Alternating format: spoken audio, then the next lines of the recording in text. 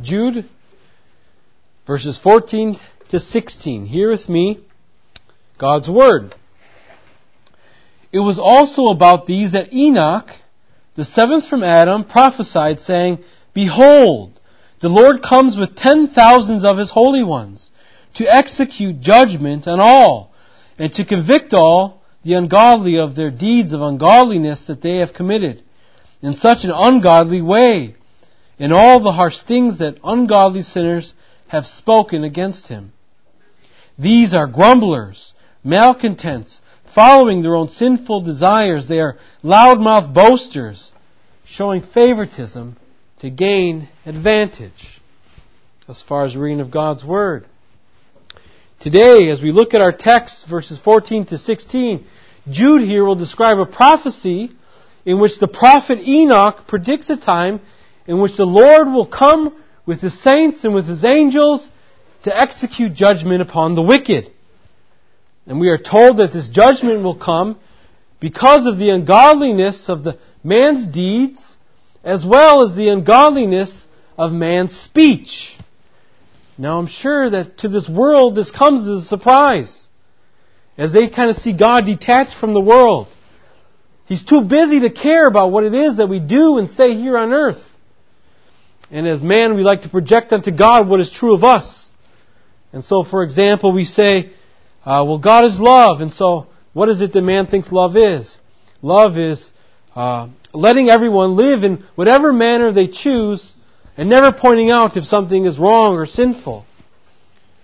And so then we project it onto God. He must be like us, and so He doesn't care as long as you're happy. Right? We like to say what's done in private, if it doesn't affect you, it shouldn't bother you. And because it doesn't bother us, it likewise doesn't bother God. And so, if I'm an alcoholic and I stay in my room all day and I drink and I drink and I drink, as long as I don't go out and injure anyone else, it doesn't affect you. Why do you care? Or maybe I'm sexually promiscuous and I have interactions with people, different people, not who is my wife. And I say, well, it's my body. If I choose to live this way, it doesn't affect you. Why do you care? Or perhaps I decide to have an abortion. Right? It doesn't affect you, my abortion. This is me and my body. It's between me and my doctor. It shouldn't bother you. It's my business.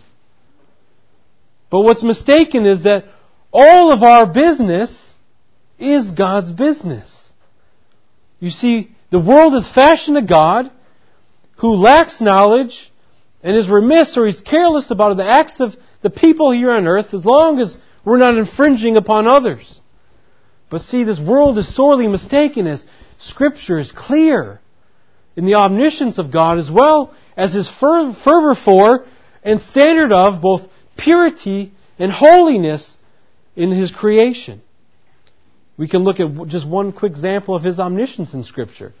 Acts chapter 1 verse 24. We remember as the apostles are in the upper room and they're looking for someone to replace Judas Iscariot. And they're praying to the Lord of who it should be that should replace him. And in verse 24, what does it say? You, Lord, you who know the hearts of all, show us which one of these two you have chosen.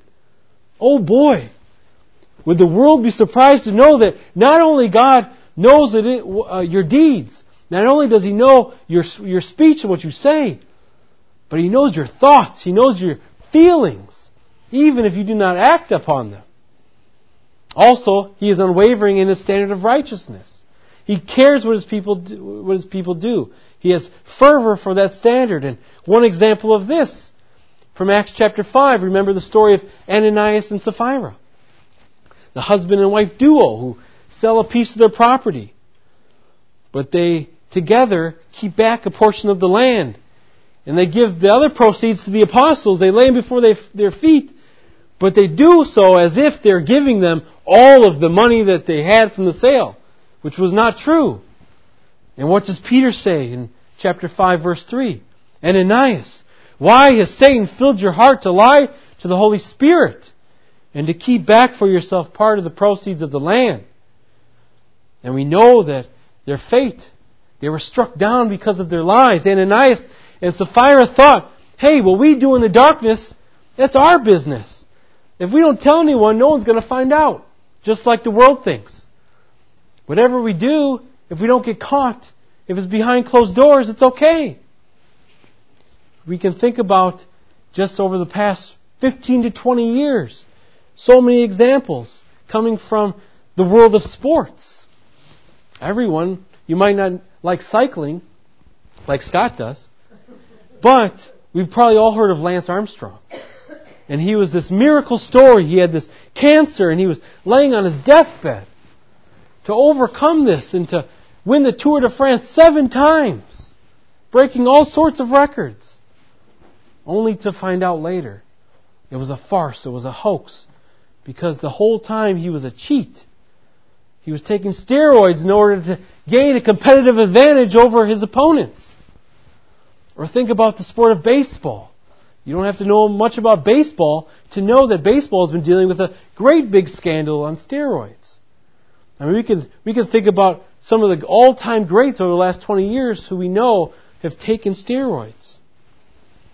And all these athletes think that what's done behind closed doors is their business. If the public doesn't find out, it's okay. Just don't get caught. As if not getting caught makes it okay. They think, well, hey, we're out here in the community, we're doing a good service to the community, we're providing entertainment, we're pretty moral people, everything should be okay. And this is kind of how the world thinks in our sin against God. As long as in the public's eye we do good deeds, we do good works, we treat people kindly, we'll be in the good graces of God because all He sees is the same thing that everyone else sees. But Jude writes to say, in fact, this is not true. Each and every person, He sees every word you say, every deed you perform, every thought you think. And for these things He is coming to put an end to the wicked. Judgment is coming. I think sometimes Christ's return gets mistaken. The world thinks He's coming to take everyone to heaven. They hear about His return and think redemption. But they mistake Christ's first return for His second. Jesus says in John chapter 12, verse 47, if anyone hears my words and does not keep them, I do not judge him, for I did not come to judge the world, but to save the world. Or in chapter 3 and verse 17 of John's Gospel, for God did not send the Son into the world to condemn the world, but in order that the world might be saved through Him. You see, people hear this and say, oh, when Christ returns, it's going to be pleasant for me. Right? He's not coming to judge the world, He's coming to save it. Well, yes, the Bible does say that. Remember from our reading of the Gospel, what does the angel of the Lord say to Joseph? Name your son Jesus, for He will save His people from their sins. Yet He did that when He came.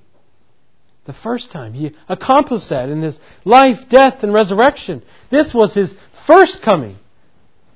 But His second coming is described much differently.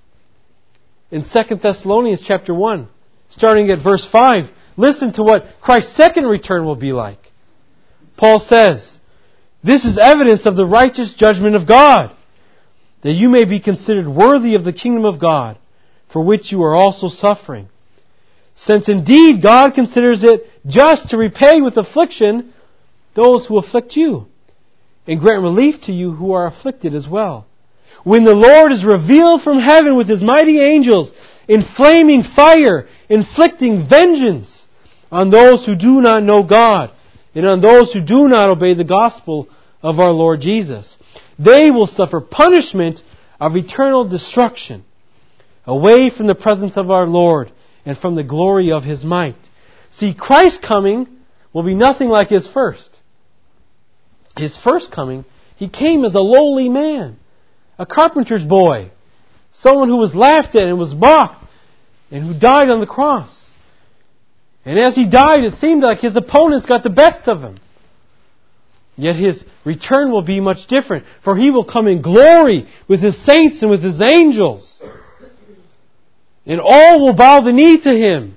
And it will be seen from every creature that it in fact was Christ who was victorious as He died upon that cross. as He triumphed over Satan and all evil forces. Yet people today should not be unaware of this fact that judgment is coming to the wicked, for it was prophesied so long ago. This is what Jude highlights today when he speaks of the prophet Enoch. And here we have then the first of our 2 points this morning. The first point is judgment pronounced. Judgment pronounced. Our second point will be just judgment executed. So judgment pronounced, judgment executed.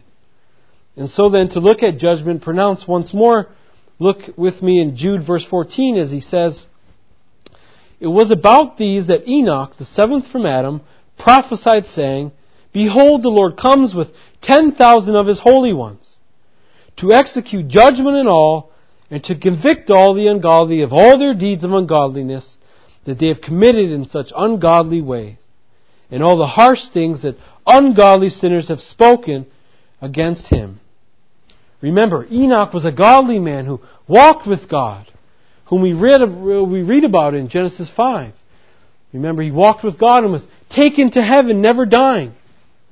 Yet before Enoch died, he walked upon this earth and prophesied that there will be a time in which God will come to judge.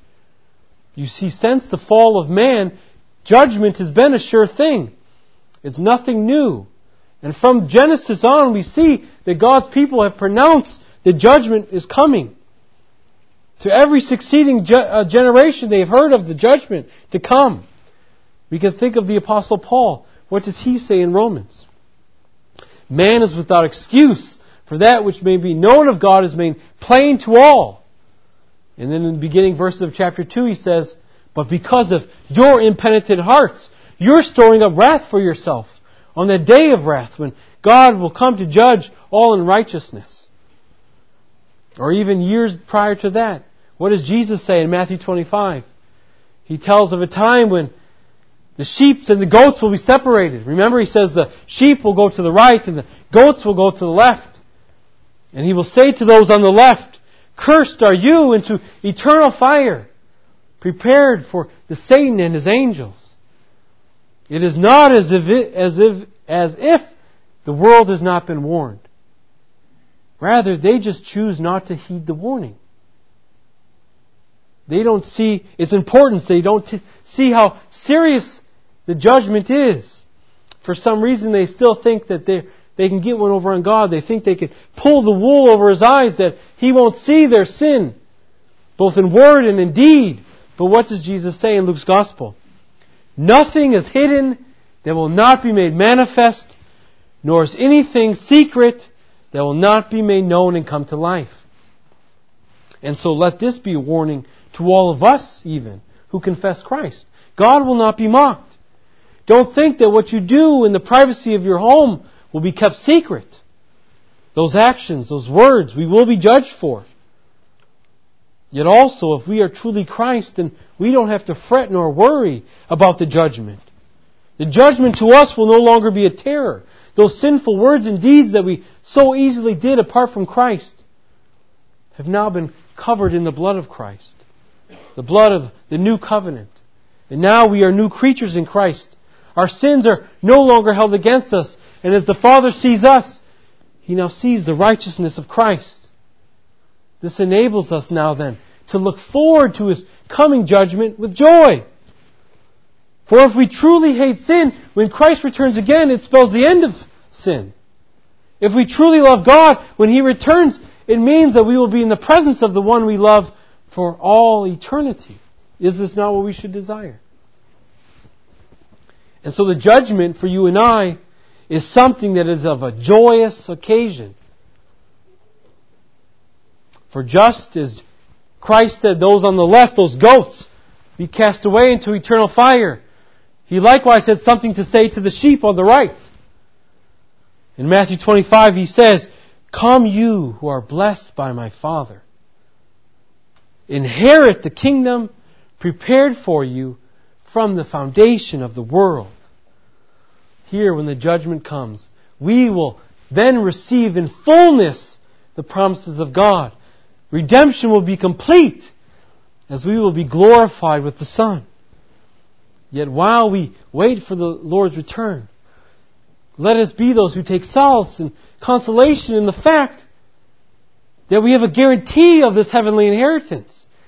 As even Jesus says, you're going to inherit the kingdom prepared for you before the foundation of the world. What does Jude tell us already in verse 4? In his opening salutation. In verse 1. To those who are called, beloved, kept for Christ. Jude has already told us we are those who are kept for Christ when He returns. No one is able to snatch us out of the Father's hand. No one is able to separate us from the love of God. So even though daily we deal with the struggle of sin, temptation surrounds us, infirmity takes hold of us, anguish overcomes us, we know that it is but for a short time. For when Christ comes, He has told us that He is going to bring relief to the afflicted. How comforting should that be to you and I? And having that brew and stir in our mind, thinking about that. This should aid us, should help us in pushing forward and pressing on in the Christian life daily. So that we finish that race strong. Because although things may be tough now, we must know that these trials and tribulations that we are going through are preparing us for that heavenly glory that awaits us. Yet for the ungodly, those who delight in seeing Christians suffer, who take joy and pleasure when we stumble, they too will receive their just recompense. They will stand before God and have to answer for every idle word and deed done before Him. As Jude says in verse 16, that these people are grumblers, they're malcontents, they follow their own sinful desires, they're loudmouth boasters, showing favoritism to gain advantage. And so this then leads us to our second point of the morning, which is judgment executed. See, Enoch announced that judgment was certainly coming to the ungodly. This was our first point, judgment pronounced. But our second deals with why it's coming. It's coming, Jude says, on the basis that ungodly men and women have sinned against God both in their deeds as well as in their speech. Judgment will be executed because of sin. And sinning with our tongue comes so natural to you and I. And it springs forth from so many different forms. We've seen that in our reading of the gospel, in our reading of the law this morning. Right? And we know what it is of someone who's a loudmouth boaster, right? We don't need much explanation on what that is. We've all heard or dealt with those type of people. They're not those that you have to seek out and find. They usually seek you out and find you. And they can tell you tales of their glory and their beauty and their intelligence. They can go on and on about their accomplishments, about their wealth, about their possessions. Perhaps one good example of this, if you all recall, is Jesus' parable of the tax collector and the Pharisee. You remember they go up to the temple to pray. And it said that the Pharisee prays, "Oh, thank you, Jesus, that I am not like sinners. Thank you, God, I am not like sinners." And then he goes on to exalt himself, saying that I tithe and I fast twice a week. I am not like these others.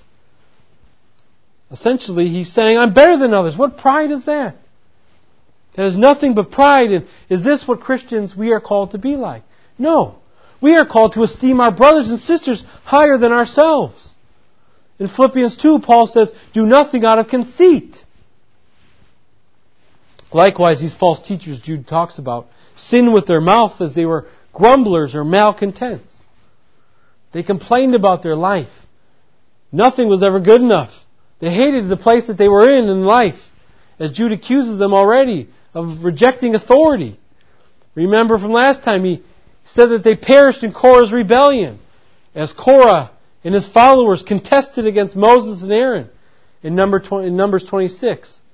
They saw greater stature. And so likewise, these false teachers that Jude writes of were unhappy being under the authority of those who were appointed elders and leaders in that church. And as parents, we see examples of this daily, of grumblers and malcontents.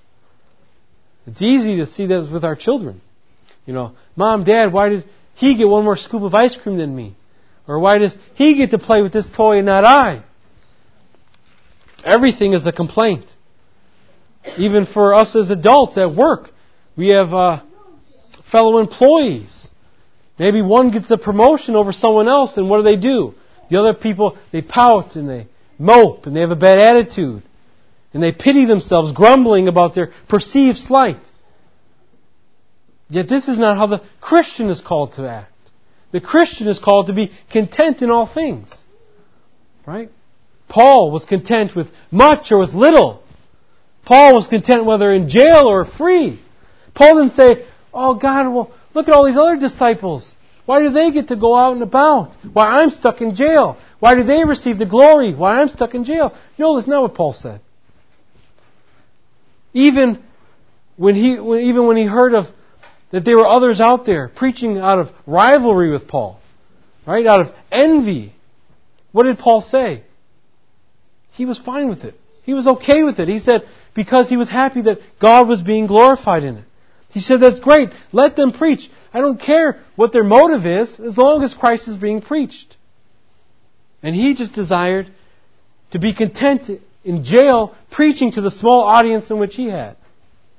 Likewise, we are called to be content, not to be grumblers or malcontents, unhappy with where we are in life, complaining always.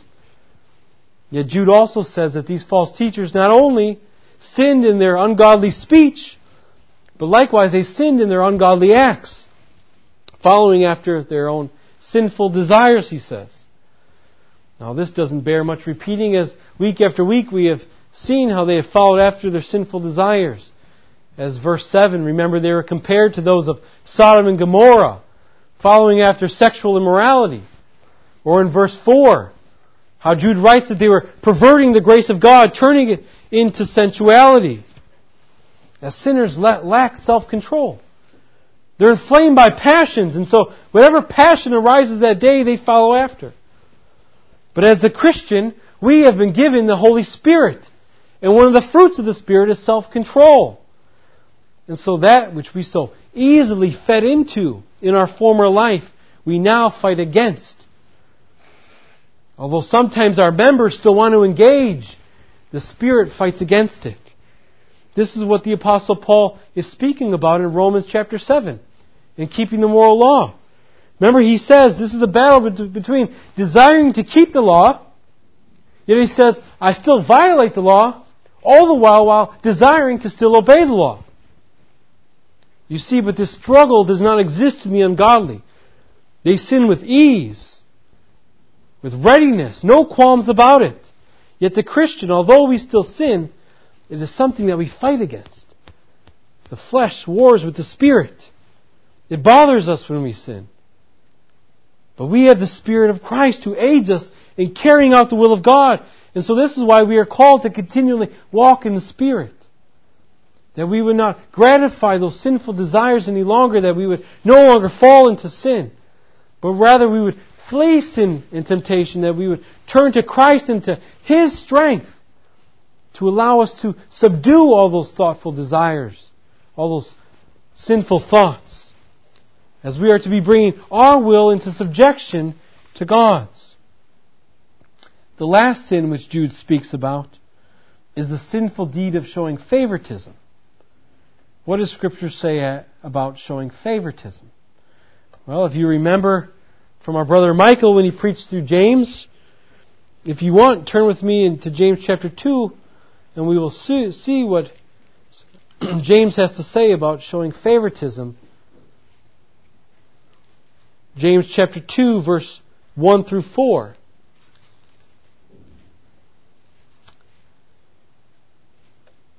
James chapter 2, verse 1 through 4. James says this, My brothers, show no partiality as you hold the faith in our Lord Jesus Christ, the Lord of glory. For if a man wearing a gold ring and fine clothing comes into your assembly, and a poor man in shabby clothing also comes in, and if you pay attention to the one who wears the fine clothing, and say, sit here in a good place, while you say to the poor man, stand over there, or sit at my feet, have you not made distinctions among yourselves and become judges with evil thoughts? You see, showing favoritism is sin. It elevates within the body of Christ one member to the exclusion of another. This is not to occur. There isn't any first class and second class Christian within the body of Christ. What does Paul say? There is neither Jew nor Greek, slave nor free, but all are one in Christ. Favoritism separates that which God has saw fit to bring together. It ignores one of the reasons for His very coming. There is a divide between Jew and Gentile. The Gentile was not allowed into the temple to worship with the Jew. The sacrifice of the high priest was to the Jew, the nation of Israel, not to the Gentile. The Jews had the oracles of God, not the Gentiles. Yet to behave today as if there is still this distinction between Jew and Gentile, between physical circumcision and uncircumcision. Today, maybe it's the older folks with the younger folks, or maybe the division between those who have wealth and those who are poor. To allow this to continue in the church is, in effect, a denial of the cross of Christ. For His death broke down this wall of hostility, abolishing the ceremonies that separated peoples. And He did it to create, instead of two men, one man. There is one body. And so these false teachers, in showing favoritism, were denying Christ. This is what Jude says they were doing in verse 4. Their actions, in effect, were denial of the cross. And they showed favoritism out of gain, out of ambition, in order to amass a following, to usurp God's rightful ministers. But we know that upon hearing what Jude has to say, that they will be judged for their godless deeds and for their godless words. And so we, as the body of Christ, must learn that we are to be those who are watchful over ourselves. We are to be watchful and protective over our very souls, as we see that the ungodly are not. And we see the justice that will be rendered to them because of their sin. And so, one way that we keep watchful over ourselves is through prayer. We keep watchful over ourselves through prayer. As we see that in Scripture, oftentimes watchfulness and prayer are connected. Two examples of this, briefly, come from Ephesians chapter 6, verse 18. Paul says, praying at all times in the Spirit, with prayer and supplication, to that end keep alert, or be watchful, with all perseverance, making supplication for the saints. Be watchful and pray. Or what does Jesus tell the saints in Matthew 26 in the Garden of Gethsemane? Before He goes out to pray, He tells them, watch and pray that you may not enter into temptation. In order to be watchful, it requires us to seek out the Lord. For we cannot keep watch over ourselves by our own strength. Rather, this requires the work of the Holy Spirit. This world says if I want something bad enough, I put my mind to it, I can achieve it. But Scripture says that nothing that we can do is good in the sight of God. We cannot stir ourselves up to do anything good and godly. Likewise, you and I, apart from the Spirit, outside of faith, could do no good thing. But now that we have been given the Spirit, we are to seek after Christ and all His spiritual benefits found in Him, that we would flee immorality and cleave to Him. As we by nature are complainers. We by nature show favoritism. We join cliques and exclude others. We by nature are boasters about things we have. We follow after sinful desires. But we have, unlike this world, the Spirit of Christ. So let us be those who part with those evil practices that we once so joyfully partook in. And we do this by being watchful over what we do and what we say, guarding ourselves from sin, reminding ourselves the promises of God, and through much diligent prayer. For the judgment is certainly coming upon all men. We can look at the story of Enoch. When Jude brings up Enoch in verse 14, if we look back to Enoch in chapter 5. For chapter 4 and chapter 5 of Genesis are a great picture of the judgment. What happens in chapter 4? Cain kills his brother Abel. And what is the Lord's response? He curses Cain, right? And what was Cain's response to the Lord? In chapter 4, verse 13, he says, "My punishment is greater than I can bear. Behold, you have driven me today away from the ground, and from your face I shall be hidden." Isn't this a picture of what eternal punishment is going to be like? A great punishment in which sinners will be cast away from the presence of our Lord. Even remember earlier we quoted 2 Thessalonians chapter 1 when Paul described the punishment of the wicked. What did he say? They will suffer the punishment of eternal destruction away from the presence of the Lord. This is what we read is the punishment that Cain suffered. Yet his earthly punishment is only temporal. It's a taste of what's really to come. And so as we open our Bibles and we read Genesis 4 and we see that this is likewise our fate. We see that we walked in the way of Cain. Eternal destruction is our fate, just like Cain. Yet God in His goodness and His wisdom, one chapter over, gives us the story of Enoch. And in the story of Enoch, He provides us not to spare like we have in the picture of Cain, but rather with the Enoch, He gives us a picture of hope. As Enoch walked with God and was taken to heaven to be with the Lord. As Calvin said of this text, he said the translation of Enoch to heaven was to be for the church a picture, a visible representation of the blessed resurrection. It is to be a picture for us of the blessed resurrection. You see, all those who walk by faith as Enoch have the resurrection to look forward to. Not eternal destruction visibly pictured in the punishment of Cain, but eternal life pictured in the translation of Enoch to heaven. Yet remember, it is not because of Enoch's resurrection that we will be resurrected. Enoch's resurrection was a picture of the resurrection of the godly. But it is because of the resurrection of Christ that we too will be resurrected.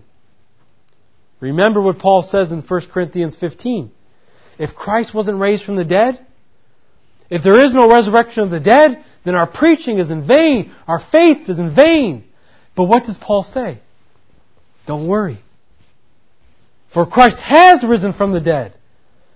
It's a historical reality. It truly happened. And so when Christ returns, you too will be raised from the dead.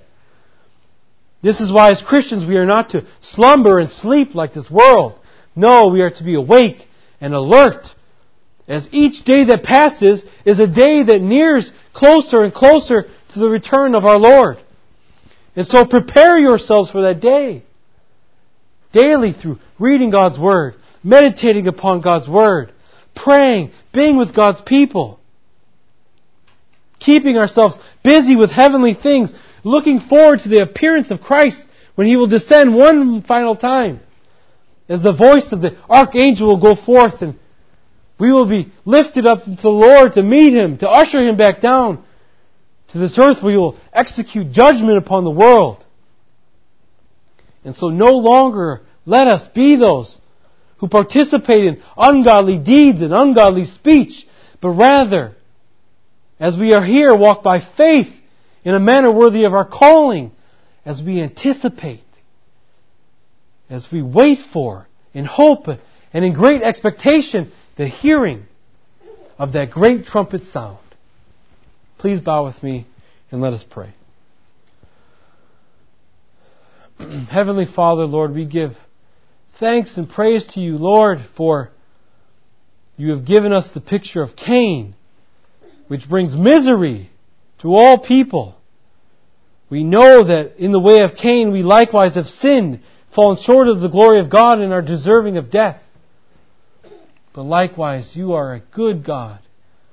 And You give us also the picture of Enoch, who walked by faith and was translated to heaven with the Lord, giving us a picture of that blessed resurrection, giving Your people hope, not despair.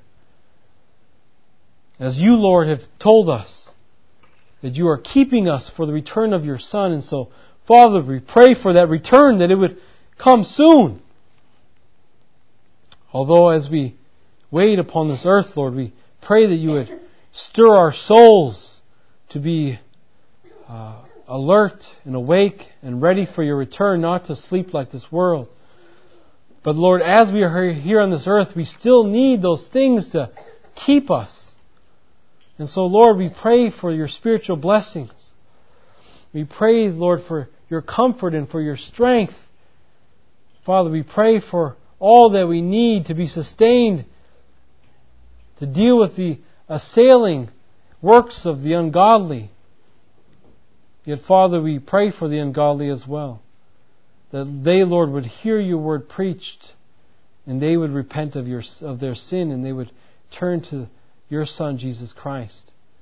And so, Father, we ask, Lord, that this word that you have spoken this morning, you would apply to our hearts, and that we would use throughout this week, and that it would stir and invigorate us to a healthy living of the Christian life. And so, Father, we pray all these things in your Son, Jesus' name we pray. Amen.